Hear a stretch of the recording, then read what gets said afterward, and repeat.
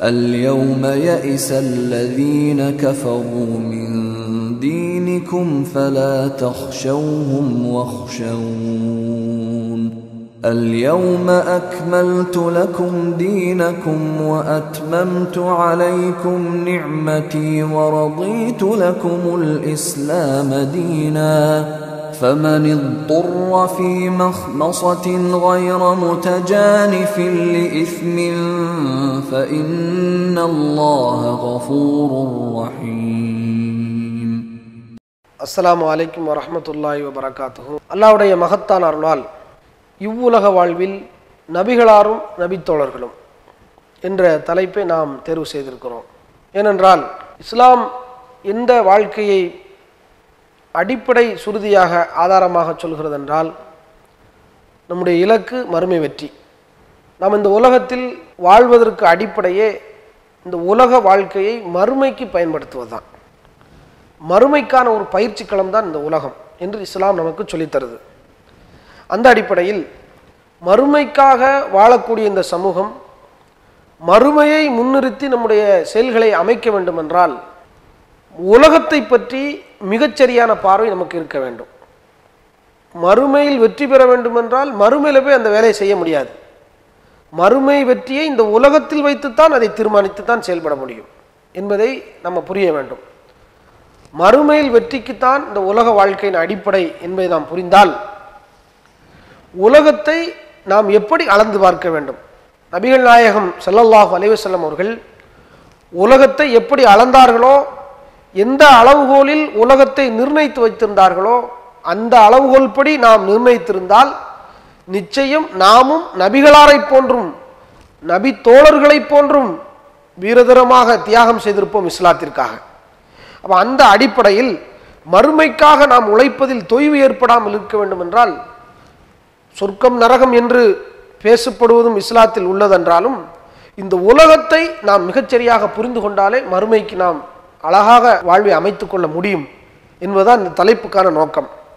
முதலாவது உலகம்டா என்ன அதை புரியணும். உலகம்டா என்ன? உலகம்டா நாம் சாப்பிட்ற சோறு, திங்கிற குழம்பு, வச்சுக்கிற துவையல், வச்சிருக்கிற காரு, ஓட்டுற பைக்கு, கல்யாணம் கட்டிய மனைவி, நம்ம பெத்த பிள்ளை, நம்மை சுற்றிய நண்பர்கள், நம்ம வச்சிருக்கிற சொகுசு, இதையெல்லாம் நம்ம பயன்படுத்துகிறோமோ நம்ம வீடு சொத்து பத்து அனைத்தும் இந்த உலகம். உலகம்டா வேற ஒன்றை பேசக்கூடாது. எதை பயன்படுத்தி அனுபவித்து கொண்டிருக்கிறோமோ எதில் வாழுகிறோமோ அதான் உலகம். இந்த உலகத்தை என்ன புரிஞ்சோம் அதான் மேட்டர். 50 வருடம் வாழ்ந்திருப்பார், கணவனை புரியவே இல்லை. 50 வருடம் வாழ்ந்திருக்கிறார், பிள்ளையை புரியாத தந்தைமார்கள், தந்தையை புரியாத மகன்மார்கள், மரணிக்கும் போது நிம்மதி இல்லாத ஒரு மரணத்தை இன்றைக்கு நம்மில் பலரை பார்க்கின்றோம். அப்போ உலகத்தை அவங்க புரியலை. பிள்ளை காப்பாற்றிடும், தந்தை காப்பாற்றிடுவார், மனைவி காப்பாற்றிடுவா என்ற இந்த அடிப்படை தான் உலகத்தை புரிஞ்சு கொள்ளாத ஒரு தன்மை தான் நிராசை அடைந்து மரணத்தை சுவைக்கிற நிலைக்கு போய் விடுகின்றார்கள். அப்போ இதை நம்ம கவனத்தில் வச்சு பெருமானார் எப்படி இந்த உலகத்தை பாடம் நடத்துகிறாங்க தத்துவமாக சொல்கிறதா இருந்தால் கூட ஒரு கவிஞன் பாட்டு படிக்கிறான். வீடு வரை மனைவி, வீதி வரை உறவு, காடு வரை பிள்ளை, கடைசி வரை யாரோ அப்படின்னு பாட்டு படித்து அவனுக்கு பதில் தெரியல. இஸ்லாம் சொல்லுது, நீ செய்யக்கூடிய நல்ல அறங்கள் தான் நீ மரணத்திற்கு பிறகும் உன்னோடு வருகின்றது. பெருமானார் ஸல்லல்லாஹு அலைஹி வஸல்லம் சொல்கிறாங்க இதுக்கு பதில். வீடு வரை மனைவிண்டா வீட்டோட முடிஞ்சு போச்சு. ஒருவன் இறந்து விட்டால் மனைவி வீட்டை தாண்டி வர முடியாது. அதே மாதிரி வீதி வரை உறவு, தூக்கி சுமப்பாங்க வீதியில். சுடுகாடு வரைக்கும் பிள்ளை வருவான், அடக்கமோ எரிப்போ முடிஞ்ச உடனே அதோடு போயிடுவான். கடைசி வரை யாரோ. இஸ்லாம் அதற்கு பதில் சொல்கிறது, நீ செய்த நல்ல அறங்கள், நம்பிக்கை கொண்டு நீ செய்கிற நல்ல அறம்தான் உன்னோடு வரும். மரணம் வரைக்கும் மரணத்திற்கு பிறகும் உன்னோடு வரக்கூடிய நல்ல அறங்கள், ஈமானோடு நல்லறம் தான் உன்னை காப்பாற்றும் என்று இஸ்லாம் நமக்கு வழிகாட்டுகிறது. அப்போ இதை நம்ம புரிஞ்சுக்கிறணும். நபிகள் நாயகம் விளக்குறாங்க, உலகம் குறித்து நாம் என்ன பார்வை நம்மிடத்தில் இருக்கிறது என்பதை வைத்துத்தான் மறுமைக்கு இந்த உலகத்தை பயன்படுத்துவது எப்படி என்பது அமையும். அல்லாஹ் திருமறை குர்ஆன்ல சொல்றான், இஅலமு அன்னமல் ஹயாத்து துன்யா லைபு வலஹுமுன். இந்த உலகம் என்பது, உலக வாழ்க்கை என்பது வீணும் விளையாட்டும் கேளிக்கையும் தான், ஜீனத்துன் அலங்காரம் தான், தஃபாகுரும் பைனக்கும் தகாசுரு ஃபில் அம்வாலி வல் அவுலாத். உங்களுக்கு மத்தியில் ஒருவருக்கு ஒருவர் பெருமை பாராட்டுவதும், நாம் பெரியவனா நீ பெரியவனா என்று பெருமை பாராட்டுவதும், தகாசுரும் ஃபில் அம்பாலி வல் அவுலாத், பொருள் செல்வத்திலையும் பிள்ளை செல்வத்திலையும் நாம் பெரியவனா நீ பெரியவனா என்று போட்டி போட்டுக் கொள்வதும் தான் இந்த உலக வாழ்க்கை. யாருக்கு இருக்கும்? அல்லாஹ் சொல்றான் அந்த வசனத்தின் தொடர்ச்சியில. மழை பெய்யும், அந்த வசனம் உதாரணத்தோட சொல்றான். சீசன்ல மழை பெய்யும், மழை பெஞ்ச உடனே அப்படியே காளானு புட்பூண்டுகள் வயல் வரப்புகளில் முளைக்கும். முளைச்சா ஒரு வெயில் அடிச்சோன்னா காஞ்சி கருவாடா போயிடும், சருகுகளாக மாறிவிடும். காற்றடித்தால் அப்படி பறந்துடும். அப்போ காய்ந்த சருகுகள் என்றெல்லாம் சொல்றான், காஃபிர்களை ஈர்க்குங்கிறான். இந்த மழை பெஞ்ச உடனே அப்படியே முளைக்கின்ற புற்பூண்டுகள் மாதிரி, செடி கொடிகள் மாதிரி காய்ந்தவுடன் வெயில் அடித்த உடனே காஞ்சி சருகா போயிடும். இவ்வளவுதான் உலக வாழ்க்கை. இந்த உலக வாழ்க்கை, ஒட்டுமொத்த உலக வாழ்க்கை 60 வருஷ வாழ்க்கை, 50 ஆண்டு வாழ்க்கை, 100 வருட வாழ்க்கை என்பது காய்ந்த சருகு போன்று, மழையில் முளைத்து வெயிலில் காய்ந்த சருகு போன்று என்று அல்லாஹ் திருமறை குர்ஆனில் அழகான ஒரு உதாரணம் சொல்கின்றான். அமல் ஹயாத்து துன்யா இல்லா மத்தாவுல் குரூர், உலக வாழ்க்கை என்பது ஏமாற்றும் அற்ப சுகம் தவிர வேறில்லை என்று அல்லாஹ் திருமறை குர்ஆனில் சொல்றான். அப்ப நீங்க சிந்திச்சு பார்க்கணும், உலகம் குறித்து எத்தனையோ அறிஞர்கள் மிக எளிமையாக உலகத்தை விளக்கியிருக்கிறாங்க. சொன்ன எந்த அறிஞர்களும் செயல்பட்ட மாதிரி இல்லை. எளிமை பற்றி பேசக்கூடிய எத்தனை அரசியல் தலைவர்கள், எத்தனையோ புரட்சியாளர்கள், எத்தனையோ சிந்தனையாளர்கள் சொன்னாங்களே தவிர செய்யலை. நபிகள் நாயகத்துக்கும் பிற தலைவர்களுக்குள்ள வித்தியாசம் என்ன தெரியுமா? சொன்னதை செய்தவர்கள் நபிகள் நாயகம். அதனால தான் அவங்க முன்மாதிரியா இருக்கிறாங்க. பெருமானார் ஸல்லல்லாஹு அலைஹி வஸல்லம் உலகத்தை எப்படி அளந்திருக்காங்க பாருங்க. அவங்க சொல்றாங்க, பெருமானார் ஸல்லல்லாஹு அலைஹி வஸல்லம் உலகத்தை குன் ஃபி துன்யா கஅன்னக கரீபுன் அவ் ஆபிரு சபீலின். இப்னு உமர் ரலியல்லாஹு அன்ஹு அவர்களை பார்த்து தோள்பட்டையில கையை வச்சு ரசூலுல்லாஹ் சொல்றாங்க அவர்கிட்ட, இந்த உலகத்தில் குன் ஃபி துன்யா கஅன்னக கரீபுன், ஒரு அந்நியனை போன்று இரு வாழு, இந்த உலகத்தில் ஒரு அந்நிய மாதிரி இரு. அவ் ஆபிரு சபீலின், அல்லது வழிப்போக்கனை போன்று நடந்து கொள், இந்த வாழ்க்கையை அமைத்துக்கொள் என்று சொல்றாங்க.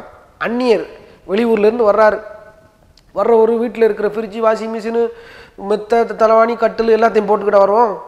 திருநெல்வேலியிலேருந்து மதுரைக்கு வர்றோம், ஆஸ்பத்திரிக்கு வர்றோம், இல்லை ஒரு தேவைக்கு வர்றோம், பிஸ்னஸ் விஷயமா வீட்டையே கட்டி இழுத்துட்டு வருவோமா? வரமாட்டோம். ஒரு தண்ணி பாட்டில் சாப்பிடாமையும் ஒரு ஃப்ளாஸ்க்கு எடுத்துக்கிட்டு ஒரு வெந்நியை வச்சுக்கொண்டு என்ன தேவையோ அந்த நேரத்துக்கு அதோட இதுதான் இப்படி வாழு 60 வருஷ வாழ்க்கை என்று பெருமா சொல்றாங்க. அதே மாதிரி வழிப்போக்கன் மாதிரி வாழு. போகிற வழியில் கொஞ்சம் வெயில் அடிக்கி நல்லா ஒரு ஆலமரத்தடியில், வேப்ப மரத்தடியில், புளிய மரத்தடியில் ஒரு 5 நிமிஷம் நிழல் ஆடிட்டு அப்படி எஞ்சி போயிடுவோம். புளிய மரத்தில் அடியில் உட்காந்து இது நல்ல இடமா இருக்குது, திருமங்கலத்துக்கு போகிற வழியில் காங்கிரீட்டை கூப்பிட்டு, மேஸ்திரியை கூப்பிட்டு, கொத்தனாரை கூப்பிட்டு, இன்ஜினியரை கூப்பிட்டு வீடு கட்டி அங்கிட்டே வாழ்ந்துருவோமா? வழிப்போக்கன் மாதிரி வாழுங்கிறாங்க ரசூலுல்லாஹ். அந்த உலகத்தின் 60 வருட வாழ்க்கை நீ எப்படி அமைக்கணும்? அந்நியன் மாதிரி அமை, வழிப்போக்க மாதிரி வாழு. வழிப்போக்கனாக வாழ வந்த நமக்கு அதுக்கு இத்தனை சொகுசு, நமக்கு அதுக்கு இத்தனை படாடவங்கள், நமக்கு அதுக்கு இத்தனை ஆடம்பர வாழ்க்கைகள் எதற்கு? சிந்திச்சு பாருங்க. அப்போ உலகத்தின் பார்வை நமக்கு இப்படி இருந்தால் மட்டும்தான் இந்த அற்பமான உலகத்தை மறுமைக்கு நாம் பயன்படுத்த இயலும். இதை சிந்திக்கணும். ரசூலுல்லாஹ் சொல்றாங்க, வழிப்போக்க மாதிரி வாழு, அந்நியன மாதிரி வாழு. இன்னொரு இடத்துல ரசூலுல்லாஹ் சொல்றாங்க, அத்துன்யா சிஜ்னுல் முஃமின் வ ஜன்னத்துல் காஃபிர். உலகத்துக்கு ரசூலுல்லாஹ் சொன்ன உதாரணம் பாருங்க. உலகம் என்பது மூமின்களின் சிறைச்சாலை, இறை மறுப்பாளர்களின் சுவனம் என்று பெருமானார் சொல்றாங்க. மூமினுக்கு இந்த உலகம் சிறைச்சாலையா? சிறைச்சாலை என்று பெருமானார் சொன்ன செய்தி வாயில பேசுறது ஈஸி, வாழ்க்கையில் அதை அனுபவிக்கிற ஒரு நேரம் கிடைத்த பொழுதுதான் தெரிஞ்சிச்சு. நம்ம பெத்த பிள்ளையை தூக்கி முத்தமிட இயலாது, மனைவியை கொஞ்சி பேச முடியாது, தலைவலிக்கு என்று சொல்லி ஒரு கட்டஞ்சாயா போடு என்று பொண்டாட்டிட்டு அதிகாரம் பண்ணுகிறவே அங்கே செயலில் நடக்காது. கட்டி சோறு தான் சாப்பிடணும். காலையில் சோறை விட்டா அவ்வளோதான், சாயந்தரம் 6 மணிக்கு தான் சோறு. அப்போ நினைத்ததை செய்ய முடியாது, விரும்பியதை செய்ய முடியாது, ஃபோனில் பேச முடியாது, ஒரு மன ரீதியான ஒரு உளைச்சல் இருக்கு பாருங்க.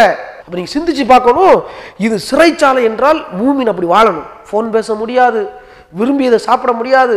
அப்போ இன்னைக்கு சிறைச்சாலை வாழ்க்கையா வாழ்றமா முஸ்லிம்கள், மூமின்கள்? சிந்திச்சு பாருங்க. ஹலால் பேன்றதில்ல, ஹராம் பேன்றதில்ல, சாப்பாட்டில் ஒழுங்கு இல்லை, திருமணத்தில் ஆடம்பரம், வரதட்சணை, வட்டி, என்னென்ன ஒழுங்கு எல்லாம் மீறுகிறோமோ அத்தனை மீறிக்கொண்டு ஆடம்பரத்திற்காக ஒரு அரை மணி நேரம், ஒரு நாள் மீசைக்கு கூத்தாண்டு கேட்பாங்க தமிழ்ல, ஒரு அரை நாள், அரை மணி நேரம், 10 நிமிஷம் திருமணத்துக்காக எத்தனை லட்சங்களை இந்த சமூகம் வீணடிக்கிறது. இதுதான் வழிப்போக்க வாழ்க்கையா? இதுதான் சிறைச்சாலை வாழ்க்கையா? அப்ப நம்மள்ட்ட ஏன் உலகப்பற்று அதிகமாக இருக்கிறதுனால தான் மறுமைக்கு உழைக்க முடியல நம்மளால. இது பெருமானார் ஸல்லல்லாஹு சொல்றாங்க, இந்த உலகத்தை நீ சிறைச்சாலையாக நடத்து, சிறைச்சாலையே என்று பெருமானார் சொல்றாங்க. இதை பார்க்கிறோம். அதே மாதிரி எதுவுமே நிரந்தரம் அல்ல. பெருமானார் சொல்றாங்க, இந்த உலகத்தை பத்தி இன்னொரு ஊமை சொல்றாங்க, அதாவது உயர்கின்ற ஒவ்வொரு பொருளும் தாழும். இதான் உலகத்தின் நியதி. ரப்புல் ஆலமீனுடைய செட்டப் இந்த உலகத்தில் எப்படி வச்சிருக்காங்க, எதையெல்லாம் நீங்கள் உயர்வாக கருதுகிறீர்களோ அது அத்தனையும் ஒரு நாள் உங்கள் மனதில் தாழ்வாக கருதப்படும். உங்க மனசு அப்படி நினைக்கும். பெருமானார் ஸல்லல்லாஹு அலைஹி வஸல்லம் வழிகாட்டுதாங்க அதுக்கு. அல்லாஹ் சொல்றான், அல்லாஹ்வுடைய தூதர் சொல்றாங்க.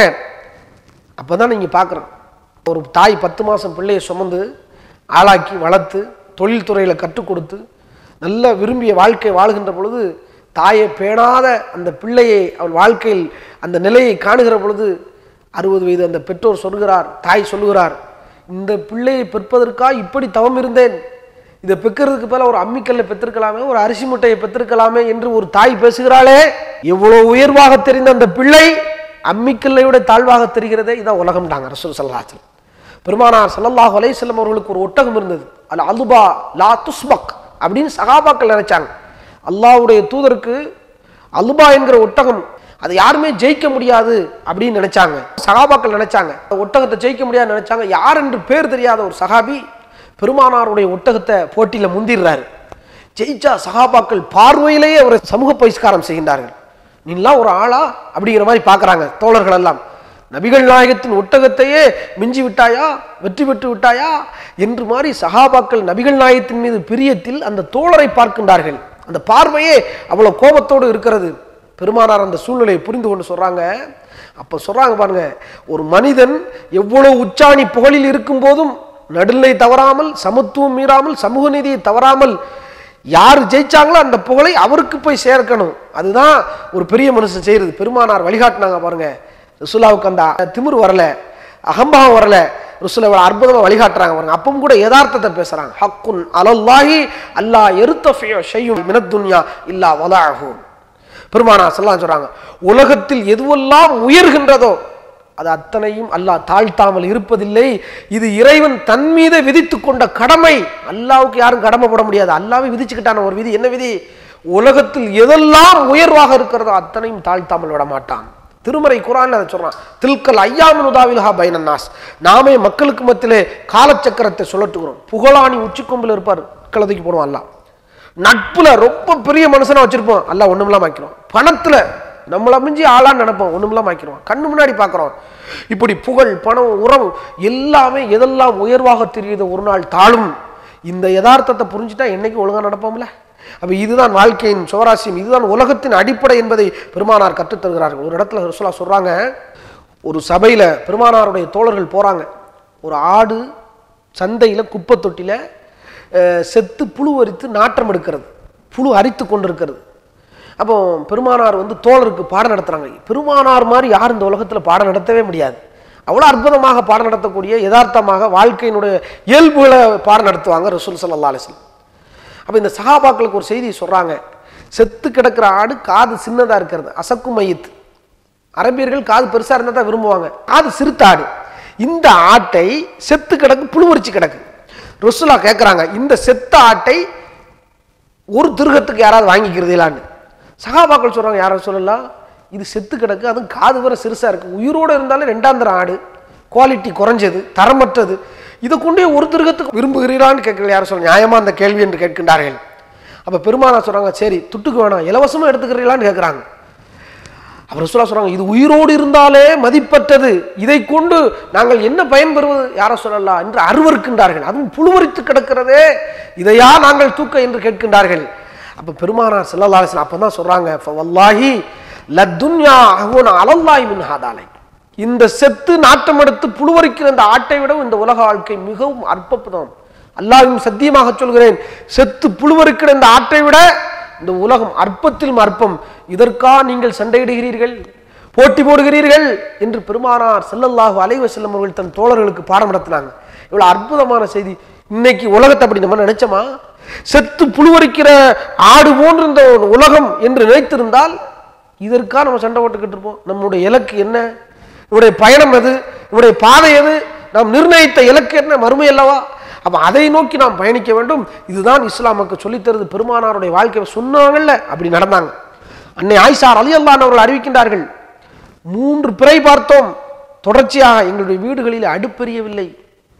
அப்போ கேட்கிற அந்த சஹாபி, யதார்த்தமா கேட்கிறார், சாப்பாட்டுக்கு என்ன செய்தீர்கள்? அன்னை ஆயிஷா ரலியல்லாஹு அன்ஹா அவர்கள் சொல்கின்றார்கள், அல் அஸ்வதானி, இரண்டு கருப்புகள். உடனே அவர் கேட்கிறார், மல் அஸ்வதான், இரண்டு கருப்புகள் என்றால் என்ன? அப்போ அவங்க சொல்றாங்க, தண்ணீரும் பேரித்தம்பளம் தான் எங்களுடைய உணவாக இருந்தது. சிந்திச்சு பாருங்க, தண்ணியும் பேரித்தம்பளையும் இந்த இறை தூதர் திண்டுதான் வாழ வேண்டும் என்ற நிர்பந்தமா? கண் அசைத்தால் எத்தனை தோழர்கள் உயிரை கொடுக்க தொண்டர்கள் இருந்தார்கள், சொல்லியிருக்க முடியுமே, செஞ்சாங்களா ரசூலுல்லாஹ்? உமர் ரலியல்லாஹு அன்ஹு கேட்கின்றார்கள், அல்லாஹ்வின் தூதரே, கைசரும் கிஸ்ராவும் ரோம பாரசீக மன்னர்கள் எல்லாம் இத்தனை சொகுசாக வாழுகின்ற பொழுது மறுமைக்கு வழிகாட்டியாக வந்த எங்களுடைய உயிரின் மேலான இறை தூதரே, நீங்களா இப்படி படுக்கணும்? செந்நிற மேனையெல்லாம் சிவந்து கிடக்கிறதே, நீங்கள் கொஞ்சம் சொல்ல நல்ல மெத்த தச்சு தரட்டுமான்னு கேட்டார. இதற்கா நான் அனுப்பப்பட்டிருக்கிறேன் இறை தூதரா என்று பெருமானார் கேட்டார். நமக்கு இந்த உலகம் சொந்தமல்ல. பெருமானார் சொல்றாங்க, மறுமைக்குத்தான் நாம் வந்திருக்கிறோம் இந்த உலகத்துக்கு என்று பெருமானார் சொல்றாங்க. எவ்வளவு யதார்த்தம்! இப்படி உலகத்தை நேசிச்சோமா? பெருமானார் சொன்ன மாதிரி இந்த உலகத்தை இந்த பார்வையில் நம்ம வச்சிருந்தோமா? வைத்திருந்தால் நம்முடைய மறுமையில தொய்வு ஏற்பட்டிருக்காது, நம்முடைய அமல்களில் சலனம் ஏற்பட்டிருக்காது, சஞ்சலம் ஏற்பட்டிருக்காது, அமல்களில இவ்வளவு பொடுபோக்குத்தனம் இருந்திருக்காது. சுபுகு தொழாத தோழர்களை பார்த்து கேட்கின்றோம், உலகத்தை இப்படி நீங்களே செய்தீர்களா? 11 மணி 12 மணி நேரம் உழைக்கின்றீர்கள். தஹஜ்ஜத்தை விடுங்க, சுபுகை பரலை நீங்கள் தொழுதீர்களா? அப்ப எவ்வளவு ஆடம்பர வாழ்க்கை! உலகம் உங்களை காப்பாத்துமா? நீங்கள் மரணப்படுக்கையில கிடக்கின்ற பொழுது சக்கராத் மௌத்துல உங்களுடைய மனைவி, உங்களுடைய சொத்து பத்து எல்லாம் காப்பாத்து நினைச்சீங்களா? காப்பாத்தாது. பெருமானார் சொல்றாங்க. அப்ப இதையெல்லாம் நம்ம பார்க்கணும். எப்படிப்பட்ட தோழர்கள் வரலாற்றில் பார்க்கிறோம். காலையில் ஒரு செண்டு, மாலையில் ஒரு செண்டு நறுமணம் பூசிய முஸாப் இப்னு உமைருடைய வரலாற்றை பார்க்கிறோம். மரண தருவாயில் அவர் செந்நிற மேனிய அப்படியே கருத்து, இவர்தான் முஸாபா என்று அடையாளம் தெரியாத அளவுக்கு அத்தனை, காலை ஒரு ஆடை, மாலை ஒரு ஆடை, காலை ஒரு நறுமணம், மாலை ஒரு நறுமணம் என்று அந்த செல்ல பிள்ளையாக இருந்தவர் மரணத்தின் போது உஹது போரிலே அவருடைய நிலையை பார்த்தால், தலையை மறைச்சால் கால் தெரிகிறது, காலை மறைத்தால் தலை தெரிகிறது, கஃன் துணிக்கு கூட பத்தாமல் அந்த சமூகம் இருந்ததே. இப்படிப்பட்ட நிலை. இதையெல்லாம் நம்ம சிந்திச்சு பார்க்கணும். இந்த உலக வாழ்க்கை நபிகளாரும் நபித்தோழர்களின் நிலையும் நாம் புரிந்து மறுமைக்காக பாடுபடுவோம். மறுமை வெற்றியை நம்முடைய இலக்கு என்பதை புரிந்து இலக்கில் தொய்வில்லாமல் பாடுபடுவதற்கு உலகத்தை அற்பத்தில் மறுப்பமாக கருதி செயல்படக்கூடிய நல்ல பாக்கியத்தை எல்லாம் உள்ள இறை நமக்கு தந்த அருள் புரிவானாக. வாஹிர் தவானா அல்ஹம்துலில்லாஹி ரப்பில் ஆலமீன். அஸ்ஸலாமு அலைக்கும் வரஹ்மத்துல்லாஹி வபரகாத்துஹு.